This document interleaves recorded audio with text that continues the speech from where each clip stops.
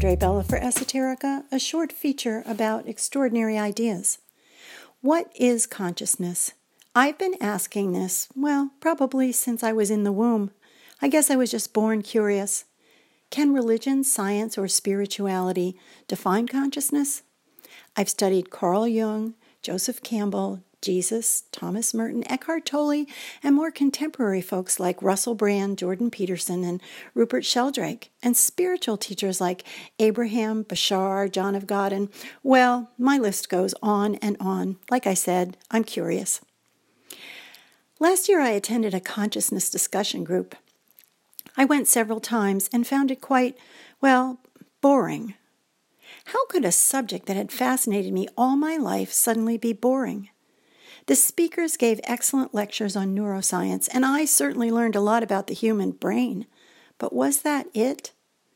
This seemed like going to the infinite lake of consciousness and sticking your toe in the water. When were they going to actually dive in and swim? That's when I realized the split in thought about consciousness. One group believes that consciousness resides only in the human brain, and the other believes that consciousness encompasses the entire universe. Now, that's a pretty big difference, human brain versus the universe. My consciousness group embraces the view that consciousness exists only in the human brain. I still go to the group occasionally wearing my figurative bathing suit, hoping that sometime we actually might go swimming. But, that's probably not going to happen. But on Friday nights I go to Meeting Brook, a discussion group with no agenda, no preconceived topics, just spontaneous thought. Sounds weird, but it's magical. For me, it captures the essence of infinite consciousness. Sure, we talk about Plato, Aristotle, Shakespeare, Meister Eckhart, Einstein, and many great philosophers and scientists, because each has their own take on the mystery of consciousness. Not just what is consciousness. We'll never completely answer that question, but also, is the universe consciousness? Is there a God, source, creator? And if so, how does that inform how we feel and act in our everyday lives? Can we be conscious and sometimes unconscious? How can we be more awake and aware of consciousness itself? This is the mystery of consciousness.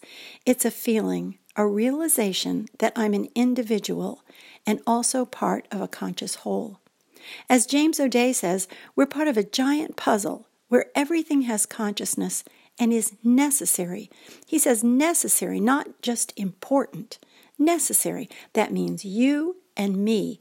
We're necessary, every one of us. There's no such thing as a universe with a missing piece. And our natural state is to be connected to that universe. We sometimes disconnect ourselves. Ouch, that's painful. Will we ever learn? Probably not.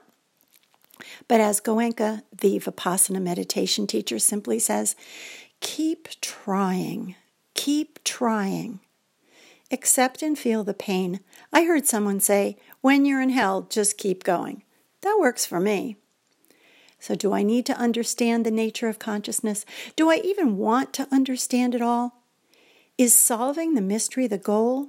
If we solved the mystery, there wouldn't be any mystery anymore, and personally, I wouldn't like that. Have you ever read a book that was so good that you never wanted it to end? Well, here's that fantastic book, The Mystery That Never Ends.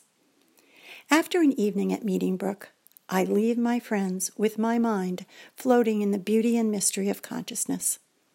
I have a long drive home, but I don't mind, because I know that for an evening my heart has been blown open, and as I drive, I'm in the wonder of the universe. The stars shine brighter as the road unfolds before me.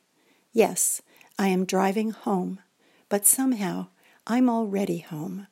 Home in the universe. For Esoterica, I'm Andre Bella. Thanks for listening.